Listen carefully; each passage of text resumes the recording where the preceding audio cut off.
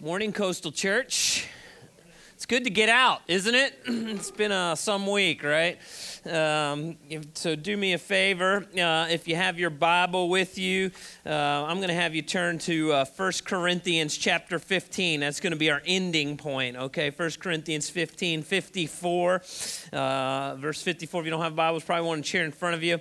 Inside your bulletin is a handout. You can follow along with me. We're going to get back to the Creed series. Took a little time out last week. If you missed last week, let me encourage you. You really need to watch last week's sermon, I guess, if you want to call it that. It was really a vision casting for Coastal. We're trying to figure out how we can get more space for our ministries, and so talked about how we're pursuing the purchase of the Kroger building down on Victory Boulevard. So if that's news to you, watch that whole video. I do want to give you an update on that. I'm going to try to keep you updated now as we go. We do have 2 financing offers. We're hoping to get a third by early next week, and then once we have 3 offers, we'll kind of comb through them and try to figure out which one might be the best for Coastal Community Church. So that's where we are, okay? Continue praying. I was hopeful that I'm not going to ask for a show of hands. I'm sure most of your small groups got canceled this week, okay? Because of the weather, so I'm assuming that. So because we wanted to take some extra time in small group to pray.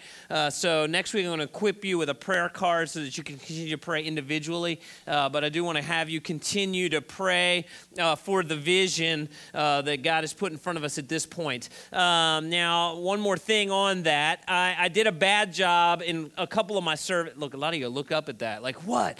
So I wish in all 3 services I had done a better job of letting you know who you can go to ask questions about this vision. So if hopefully you'll know some of the names, I would encourage you, if you have any questions about this vision, please feel free to talk to any of our elders, okay? Wayne Drury, Jimmy Martin, John Lindstrom. Talk to myself, talk to Pastor Andrew, talk to Pastor Jeff, Pastor Joey, or Bethany Lane. The reason I'm giving you those names is those are the ones that have probably been the most intimately involved with this process and can probably help answer your questions. So make sure that you get your questions answered, okay? Sunday nights at the Brown House is generally pancake night, okay? And the reason that is that's the night I cook dinner.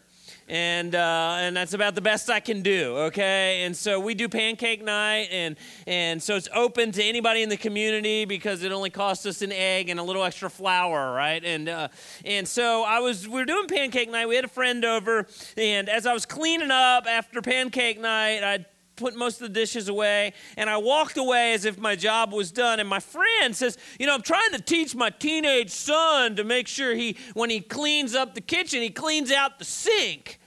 To which my wife comes over, she knows I hadn't cleaned out the sink. She was like, I've been telling him that for years, and it became apparent. I'm sure she had been telling me for years, but it didn't come clear until another person spoke into my life, and now it's kind of this triangulation, let's attack Sean for not cleaning the sink thing going on, And I realized, I've been doing my job halfway for years, right? Like if you don't clean out the sink, you really haven't finished the job. And so for years I've been leaving that just assuming someone's going to do it, right? And you probably know who the someone is. But if you do a job halfway, you really haven't done the job, right? You haven't really completed the task. This morning, we're going to continue with the Apostles' Creed, and I've been teaching you this because I want you to see these essential doctrines of Christianity. What is it that makes Christianity Christianity? And I think the Apostles' Creed is a really good tool for us to know the essential doctrines of what it means to be Christian. And so this morning, we're going to get into the work of Jesus Christ. And I hope you leave here this morning feasting on the work of Christ, knowing that the work of Jesus, he didn't do his job halfway. We worship and serve a God who saw the work that needed to be done. He saw it all the way through in the person and work of Jesus Christ. Isn't that good news? And so let's take a look at the Apostles' Creed. Week 1, I had you read this out loud, and I said I wouldn't do it again. And then I've gotten some people come up and say, that's really cool. Can we read it out loud every week? So for the 2 people that have come up and told me that, you all are going to suffer, okay? And so here we go, right? Let's read this out loud up to our teaching point this morning. I believe in God the Father, almighty creator of heaven and earth. I believe in Jesus Christ, his only Son, our Lord. He was conceived by the power of the Holy Spirit and born of the Virgin Mary. He suffered under Pontius Pilate, was crucified, died, and was buried. He descended to the dead. On the third day, he rose again. And that's where we're going to stop here this morning. And so, man, I got to tell you, this creed is packed with so much good theology that I'm struggling to get it all in 6 weeks. I'm trying to figure out where I want to cut it off and keep moving. So because of that, I've got to move quickly through some very important points of Christianity, okay? And so this morning, we're kind of taking the journey this morning from Christmas to Easter, if you will, and why these are important doctrines and important truths about the person and work of Jesus Christ. And so let's start this morning with Christmas. All right, the creed actually at this point starts with Christmas. He was conceived by the power of the Holy Spirit. He was born of the Virgin Mary, says the creed. And so, we're going to look quickly at the Gospel of John. Now, I always say this, that whenever you look at John chapter 1, John has a totally different take on the Christmas story. All right, there's no sheep, there's no shepherds, there's no twinkly lights. This is all about doctrine for John, okay? And so John gives us a very interesting perspective of the story of Christmas. John chapter 1 verse 1 says this: in the beginning was the Word. Okay, what's he talking about? Anybody know when he's referencing the Word? Who's he talking about? He's talking about Jesus, okay? And so in the beginning was the Word. The word already existed. And by the way, when you hear in the beginning, what does your mind go to if you've been reading your Bible? What does it go to? Goes to Genesis, right? And so these are beginnings, right? And so John here is tying us all the way to creation with the work of Jesus, the Word. In the beginning was the Word. It already existed. The Word was with God, and the Word was what, church? It was God, right? Jesus is God from pre-existent. He existed in the beginning with God. God created everything through him. Nothing that was created except through him. The Word gave life to everything that was created, and his life brought light to everyone. Okay, so John here is setting up the pre-existence of Christ. The God that we worship is revealed in a Trinity, okay, and we talked about that week 1 of the Creed. Okay, one God, 3 persons, all right, and it's mysterious, of course. And so, but he's setting up that at Christmas we have God from pre-existence being born and setting foot here on planet Earth. Skip down to John chapter 1, verse 14. So the Word became human and made his home among us. The actual original language there literally is he tabernacled among us. He literally, in fact, take it a step further, he pitched his tent among us, right? And so back in that day, it was not uncommon to live in a tent. So, Jesus came and he pitched his tent. He dove in with us, right? He was full of unfailing love and faithfulness, and we have seen his glory, the glory of the Father's one and only Son. And so Jesus, the Son of God, he's God himself. He took on flesh, being born of the Virgin Mary. This first Christmas is the miraculous incarnation through the power of the Holy Spirit. Now, let me talk quickly about why this is important. Why is this important to us? Why is it important we have a right understanding of Christmas doctrinally and theologically, and why this matters? Well, the first thing is that Jesus was not later adopted. He has a divine nature, right? John 1:1-4 tells us that. There's divinity in Christ. And John makes it clear the Word always existed, and he wrapped himself in flesh. I've recently been talking to my 8-year-old daughter. If you've ever been to membership class, I tell a similar story when I'm talking about the doctrine of the Trinity. But I had a conversation even this week. My daughter has gotten to know a person in her school that goes to a cult. I've tried to explain to her what that means. And I always say, when you hear the word cult, we often think, well, cults believe weird things, to which my pushback is, as Christians, we believe weird things. We believe Jesus was born of a virgin, dead guys come back to life, and burning bushes talk to people, right? So it's not a matter of believing weird things. It's a matter of what you do with the Trinity, the doctrine of the Trinity.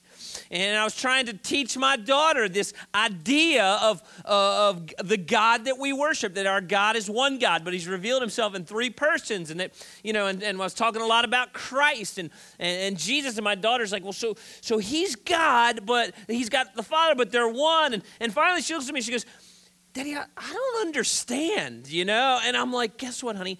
I don't understand. I said, the scriptures reveal this God, and the God that we worship, he's mysterious, and he's bigger than we can even imagine. Now, has he revealed enough for us to know and to understand truth? Yes, but has he revealed everything about himself? No. He's revealed enough for us that we can know, probably only enough that we can wrap our heads around. You start delving into the Trinity, man, my mind short circuits. And listen, I know some of you are much smarter than me, and your mind doesn't short circuit easily, but I imagine as you begin to think about and process the doctrine of the Trinity, your mind kind of short circuits, does it? Like, how does that work? And I say, all we can do is worship the God as he truly is and as he's revealed himself, right? And so our God has wrapped himself in flesh. It's important to understand his divinity. The incarnation, the Christmas story, and the second thing that you need to know is it fulfills prophecy. Christmas is not like some unexpected thing in the mind of God.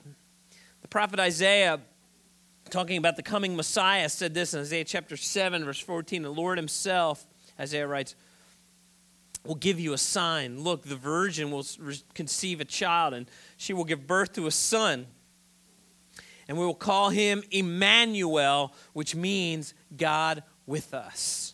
The Christmas is the fulfillment of hundreds and even thousands of years of prophecy of the awaited Messiah. And it wasn't some cosmic accident, okay? God had a plan from the beginning to send God with us.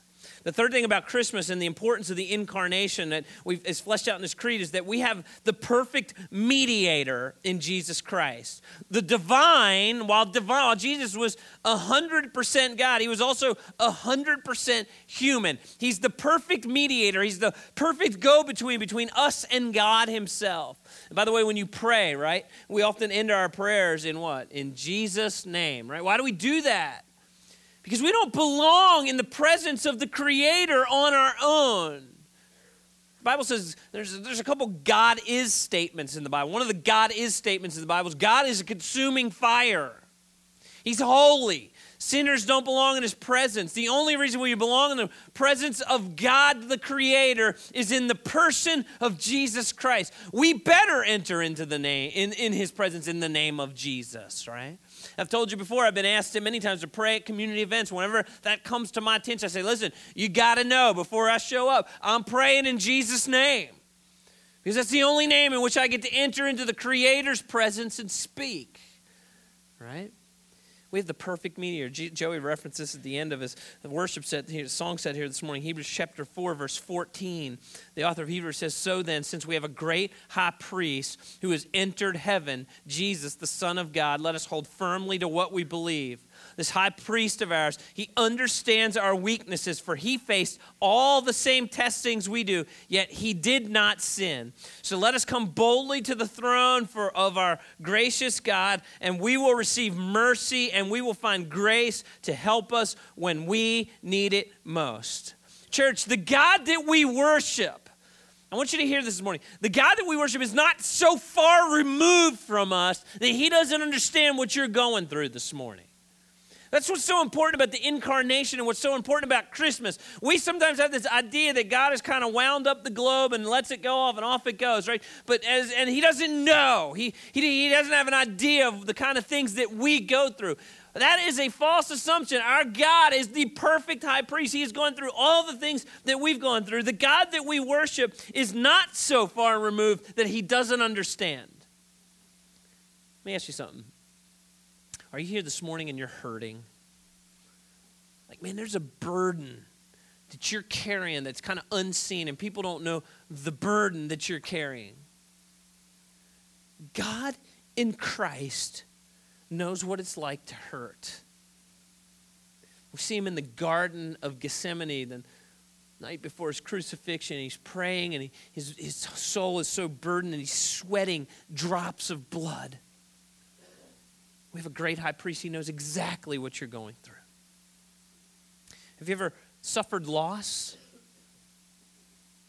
Maybe you've had to bury someone that you love deeply this year, and you know the pain of that. Have you ever suffered loss? God in Christ has suffered loss. Have you ever had a friend betray you? Someone you, man, they were so close to you, and yet they hurt you, they smeared your name, and you had to begin to process forgiveness or unforgiveness towards that person. God in Christ knows what it's like to have a friend betray him. We have a high priest that's gone through what you've gone through. You ever gone through some physical suffering? Where your body hurts, and maybe it's a long-term thing, and you wonder, man, I wonder if God knows what it's like to be physically hurting. The answer to that is yes. God in Christ knows what it's like to physically suffer. Maybe you're here this morning and you're struggling financially. You feel like you're a hair's breadth away from between you and complete poverty. And you wonder, does God know what it's like to be in desperate financial straits? Guess what? The Bible says Christ had no place to lay his head. God in Christ knows what it's like to struggle financially. Maybe you're here this morning, you struggle with your own flesh. There's a temptation that bombards you, and you wonder, man, am I ever going to overcome this sin? God in Christ knows what it's like to be tempted in all the ways we're tempted and tested. Of course, Hebrews 4 says, yet he did it without sin. Our God in Christ knows. Isn't that good news, church? We don't have a distant God. The incarnation of God, God with us, God in flesh. He was conceived by the power of the Holy Spirit, and he was born of the Virgin Mary. And then the creed goes on to say, and he suffered under Pontius Pilate. I love this, right? This is Holy Week, right? This is the idea of Holy Week, the creed reminds us. And we're actually coming up on that season in church life where we will kind of talk about Holy Week. But you know what Holy Week is, right? Christ entered Jerusalem to shouts of praise, shouts of triumph. Our Savior, our Messiah has come. And by the end of the week, the crowd had turned on him, and they were yelling what? Crucify him. Crucify him. The creed reminds us, and by the way, what's in a name? There's an important part of the creed, actually. The fact that the creed, the early church, as it was formulating its essential beliefs, gave us a name. Pontius Pilate. Why is that important? Why is that important to us? It's important because we have to understand that this name gives us a link to history. There's a link to a person. There's a link to a date. There's a link to actual historical events.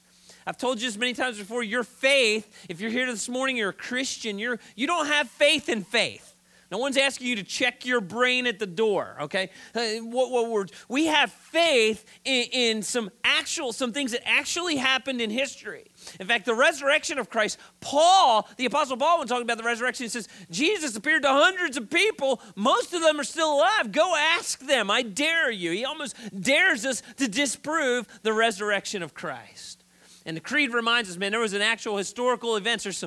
Jesus Christ suffered under a person named Pontius Pilate. Now, it's important also to understand that Holy Week, that Jesus suffered for the forgiveness of sins. I said this before, right? That I hope you understand this, that when you pray to God and you ask for forgiveness of sins and God forgives your sins, that forgiveness, while freely offered to you, did not come freely, but rather was paid for by God's Son, Jesus Christ. Do we understand that? That's why if you're a regular Coastal, we're going to sing a whole lot about the person and work of Christ, because he is the one that we worship, because he is the one that suffered for my sin, right? God didn't just wave his hand and forgive. Now, I want to read you a passage by the prophet Isaiah that is a prophecy of the suffering of the Messiah. Now, I cut this passage short for the sake of time, but hopefully it'll give you a picture of the predicted suffering of the Messiah. Isaiah chapter 53, verse 3 says this. He, meaning the future Messiah, he was despised and he was rejected. He was a man of sorrows. He was acquainted with the deepest of griefs. We turned our backs on him and we looked the other way. He was despised and we did not care. Yet it was our weaknesses that he carried. It was our sorrows that weighed him down. And we thought his troubles were a punishment from God, a punishment for his own sins. Now, there's a kind of the word that comes to my mind here is like, no, Sean. No, but he was pierced for our rebellion. He was crushed for our sins. He was beaten so that we could be whole. He was whipped so that we could be healed. All of us, like sheep, have strayed away. We have left God's path to follow our own, yet the Lord laid on him the sins of us all. He was oppressed and he was treated harshly, yet he never said a word. He was led like a lamb to the slaughter, as a sheep is silent before his shearers. He did not open his mouth. Unjustly condemned, he was led away. No one cared that he died without descendants, and his life was cut short in midstream. But he was struck down for the rebellion of my people. He had done no wrong. He had never deceived anyone. He was buried like a criminal, and he was put in a rich man's grave. But it's the Lord's good plan to crush him and cause him grief. Yet, when his life is made an offering for sin, he will have many descendants. He will enjoy long life, and the Lord's good plan will prosper in his hands. Church, I want you to see something here this morning. Jesus Christ suffered for sinners. Jesus Christ paid for your sin. The justice and the wrath of God on sin was poured out on God's Son, Jesus Christ, so that sinners might be forgiven. And I confess with my brothers and sisters of church history of time past, he was conceived by the power of the Holy Spirit. He was born of the Virgin Mary. He suffered under Pontius Pilate. He was crucified. He died and was buried, and he descended to the dead. This next section reminds me of Good Friday, right? So we have Holy Week. He suffered under Pontius Pilate, but the next part is the idea and the remembrance of Good Friday. One of the things we do at Coastal on Good Friday, just as a reminder, because it's not that far away, is we open the building and we leave it silent. We invite you to come up and take the elements of communion. And our hope is that you will have some remembrance of the high cost of the payment for your sin and my sin. That it will take a few moments out of our busy lives and pause long enough to remember that our Savior, our Lord, was crucified. He was crucified. To be crucified is to be numbered among the criminals. In early Rome, crucifixion was reserved for the worst of the worst to be executed. Our Lord and Savior Jesus Christ was numbered among the criminals. He was executed like a common criminal. And on top of that, crucifixion was one of the most horrific means of taking a life ever devised. If I wanted to spin us all up, right, and we could have a great political debate here this morning, I could just throw out two words. Ready? Waterboarding. Right? We all have a strong opinion about it, one side or the other, like its purposes and, what does it have its place. I want to tell you something. The next time you get sideways about waterboarding, I want your mind to go to the most horrific means of death ever devised by the human race. Really. It's crucifixion. Jesus Christ, we talked about this 2 weeks ago. Jesus Christ, the Son of God, our Lord and our Savior, was numbered among the criminals and brutally killed. Now, death on a cross. Many people are not aware about what's that look like? How does that take place? Did you know that death on a cross usually wasn't from blood spill? Wasn't from loss of blood. It's usually from asphyxiation. It means you struggle to breathe. And why is that? When a person hangs on a cross, they're nailed like this. They hang on the cross. They slump, and what happens is you take in your oxygen, but it's difficult to get oxygen out. And so, what a criminal or what a person dying on the cross would do is they would push up on the nail that was on the place in their front. Sometimes there was even a wooden chalk there that a criminal could push off of. They would push up and they'd take in their breath, and then they would slump back down. And eventually they would grow so tired that they could no longer breathe. They could no longer push up to take in breath. And what's interesting is that if a Roman guard was being merciful to speed along death, there was times that Roman guards would break the legs of a criminal so they could no longer push up, so that death would come to them even quicker. What's interesting is that our Savior Jesus Christ actually didn't have his legs broken. It's probably a fulfillment of prophecy in Psalm chapter 34, okay? Verse 20, I'll let you look that up on your own. But we're reminded in John chapter 19 that Jesus was dead, therefore his legs were never broken. Our Savior, our Lord, the King of Kings, the Lord of Lords, he suffered for sin. This creed reminds me that he was crucified and he was buried and he descended to the dead. He was crucified, he was buried, and he descended in the dead. Now, let me pause here for 1 minute, okay? And I don't want to bog down, but if there was an area in the Apostles' Creed that causes controversy, it is this line, descended to the dead, okay? Now, there's about 3 of you in this room. They're like, I couldn't wait for him to get here and cover this because I've been wondering. The rest of you are like, well, I don't know. Okay, so I'm gonna give it a brief overview, and then we're gonna move on. Okay, the phrase "descended to the dead" essentially there are 3 interpretations of this phrase, okay?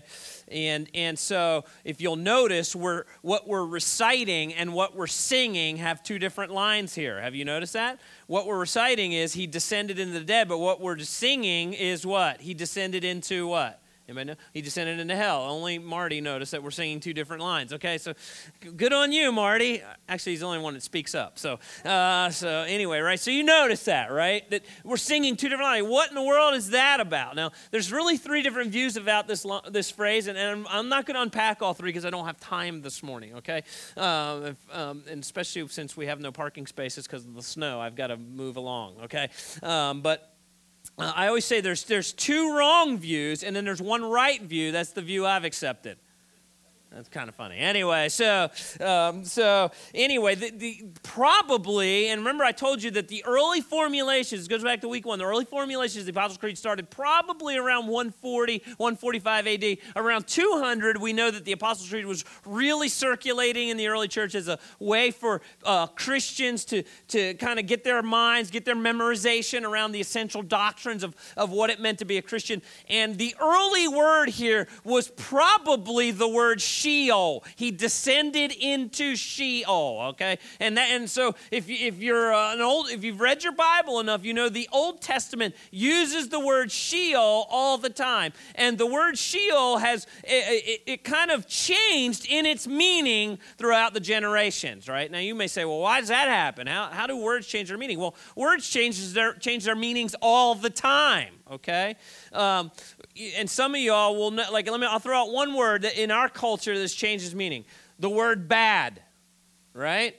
Bad used to mean bad, and now bad means good. And sometimes when you're talking to someone, you don't know if we're talking about good or bad, right? They use the word bad, and you're like, is bad bad or is bad good, right? Kind of thing. And so things change their meaning, right? It's very common. And so what happens is if I use the word bad in a phrase or in a language, you immediately know, because of my tone of voice and the context, you know whether bad means bad or bad means good. Does that make sense? Right? Like if I say, man, my kid, now they're not always, if I were to say my kid is so bad, you don't, now in that context, you're like, I don't know if he's being disobedient or he played a sport and he's awesome, right? You don't know the difference there. But generally, in the context of a conversation, you'll be able to figure that out. So the word Sheol has changed meaning through the years. And in the Old Testament, it generally meant descended into the grave or descended into what in Old Testament times was the word Hades. And the word Hades over time has been translated into the word hell, right? Now, when we hear the word hell, what do we think of? We think of a place of some kind of eternal torture or eternal punishment, right? But that was probably not the original intent of the creed. It was probably, the word Sheol was probably used, and it probably meant that Jesus descended to the grave. He actually died, okay? And the reason this is important is, in my mind, and why I've settled on this being the meaning, is because if Jesus didn't simply descend in the grave, then his words on the cross, "It is finished," didn't really mean it was finished. That he had another step in the process of redemption. right? And I don't think that's what the Bible teaches, all right? Now, I know there's some teachers that have run with this idea, and in my opinion, probably made some false teachings, okay? But I believe it means he descended into the dead. And here's why this is important. Number one, I think this best captures what we can all agree on, that Jesus actually died. Now, why is this important? This is important because our Savior, Jesus Christ, suffered on the cross, it is finished, and he actually died. Now, that's important to your understanding of your salvation, okay? Our Savior actually died. Our Savior actually tasted death. He didn't swoon in a tomb until he was resuscitated a couple days later.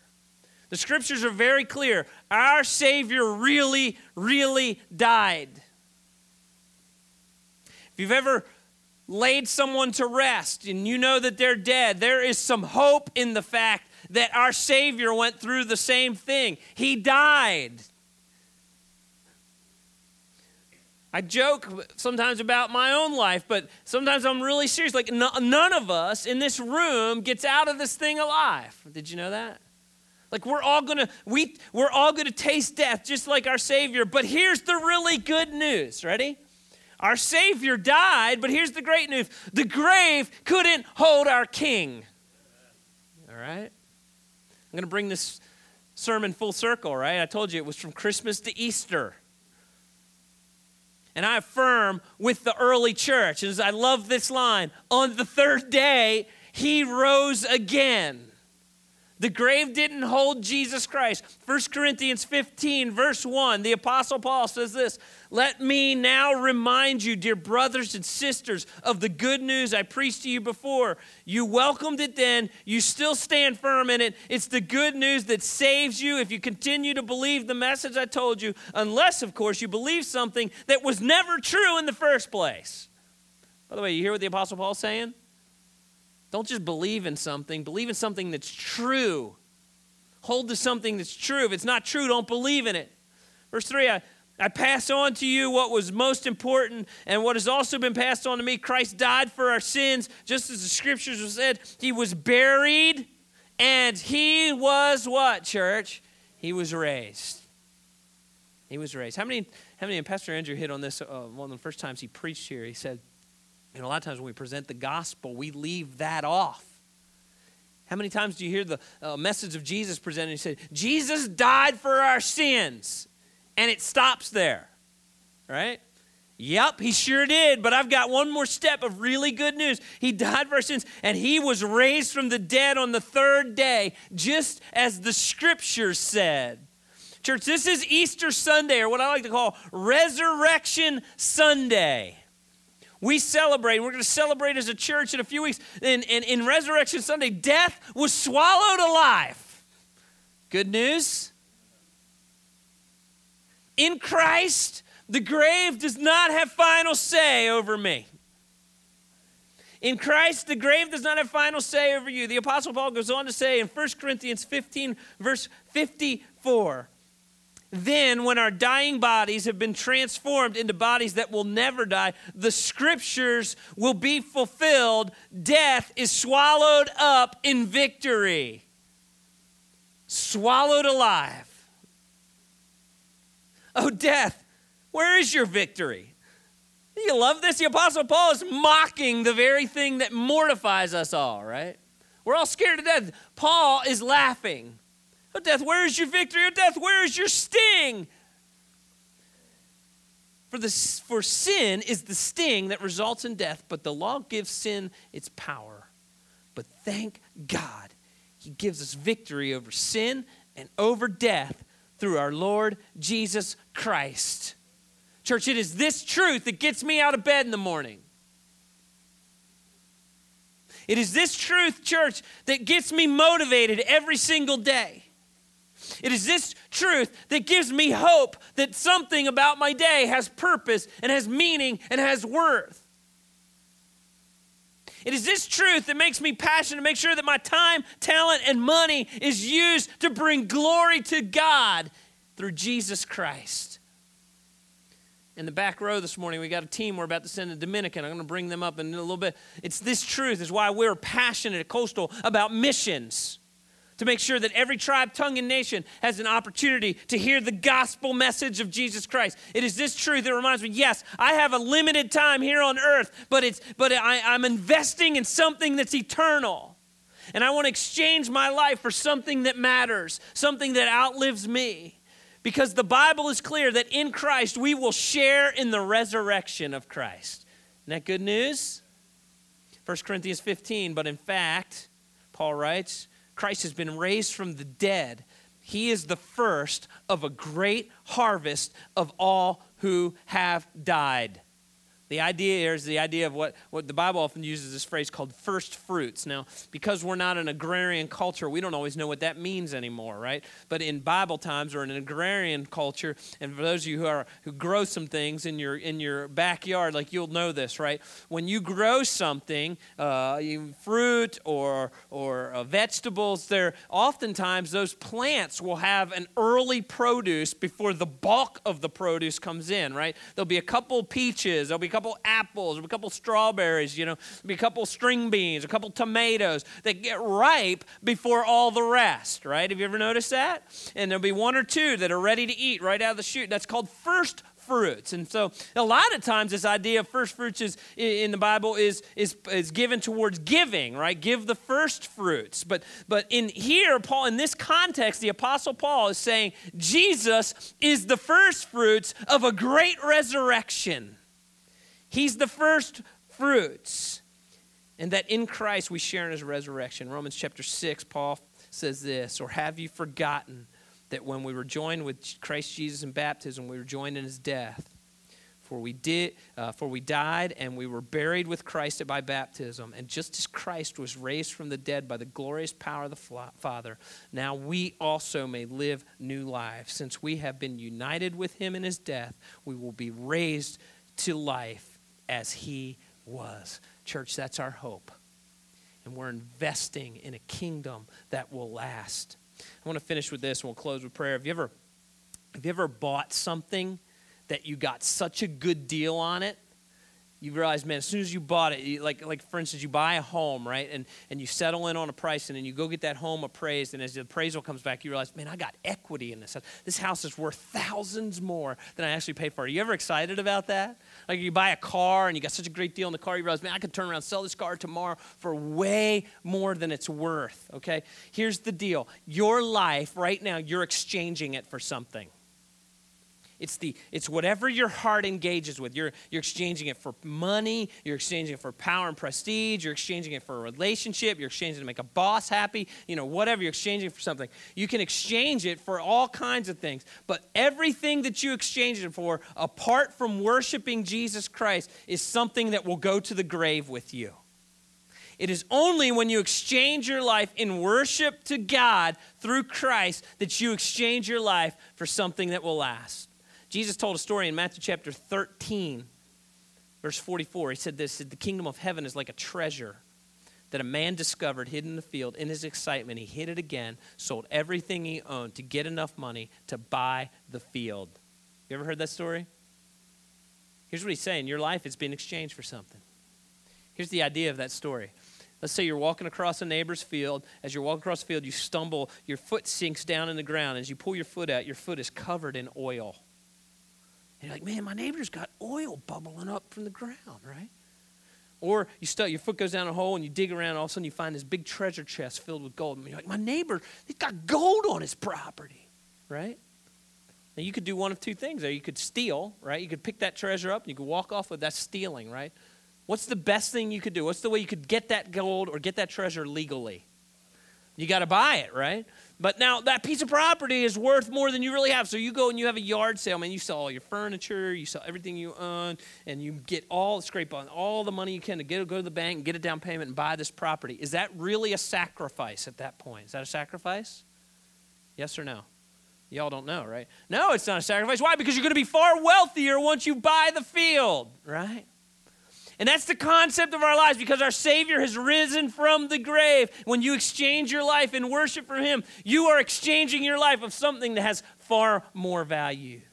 There was a missionary named Jim Elliot, educated, had some great job offers here in America, but he turned all those down to become a missionary in Ecuador. And he was trying to break into a tribe that had never heard the gospel of Christ. And while he was there in his attempts to bring the gospel to this tribe actually ended up killing him. And a lot of people looked at the life of Jim Elliot and said, what a waste. Shortly before he died, Jim Elliot journaled these words in his journal. He is no fool who gives what he cannot keep to gain what he cannot lose. He is no fool who gives what he cannot keep to gain what he cannot lose. You know what I think of? The Apostle Paul going, oh, death, where's your sting? Oh, death, where is your victory? And once again, I confess with my brothers and sisters from generations past, man, I believe in Jesus Christ, his only Son, our Lord. He was conceived by the power of the Holy Spirit. He was born of the Virgin Mary. He suffered under Pontius Pilate. He was crucified. He died, and he was buried, and he descended on the dead. But on the third day, he rose again. Victory is ours in Christ. Let's close with prayer. Heavenly Father, I want us this morning to feast on Jesus Christ, to feast on his resurrection. We give you praise, we give you honor, we give you glory. The resurrection of Christ is our hope. We serve a God who's not dead. Our Savior, Jesus Christ. And it is not that he didn't die, he died, but it is that he conquered the grave. And the same Spirit that raised Christ from the dead lives in those who believe in him.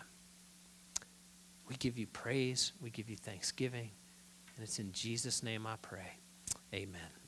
All right, church, I want to do one thing before we do our offering time. One of the things we're passionate about at Coastal Community Church is missions and making sure the gospel of Christ goes to every tribe, tongue, and nation. This year, we are sending out 5 missions teams to 3 locations. We're sending out about 80 people. Last year we sent out about 45 to 50. This year we're sending out about 80, okay? And that happens by you all and your generosity, you all and your prayers, you all in sending these folks. And so we've got a team that's leaving in about 2 weeks for spring break. They're going to the Dominican Republic. It's a lot of college students, but not just college students. I believe there's about 15 team members. If you guys would stand and you guys can turn around. I'm not going to bring them up front for time's sake. And give them a round of applause. That I'm excited you guys are going. And if you want to talk to them after the service, but here's what we're going to do. We're going to pray over them, okay, as they're our first team going out, and pray that God uses them, and then we'll take up our offering. And so those of you who donate to Coastal, thank you. Okay, we're not after your money, but this is part of what you donate to, sending out our teams on missions. And so thank you for donating, and then I'll turn it over to Pastor Joey. All right, let's pray. Heavenly Father, thank you for this team of people that have said, you know what, I'm going to give a week of my time to go and go into another culture and be a part of making Jesus famous in another culture. So I thank you for this Dominican team. God, I pray that you'll give them safety. I pray, Lord, that you will give them impact. And then I pray that they will be impacted.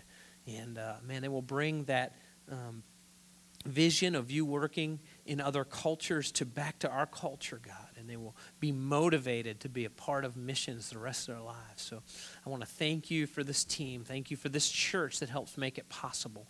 And Lord, I just pray that they'll have an awesome trip. And we look forward to hearing back from them when they return. And it's in Christ's name I pray. Amen. With that, ushers, Dominican team, you can be seated. Ushers, if you'll come forward. If you're here this morning, you have a prayer need, we'll have our prayer team up here after the service. And we're going to close the service this morning with a great song that reminds us of the victory of Christ and his resurrection. Joey.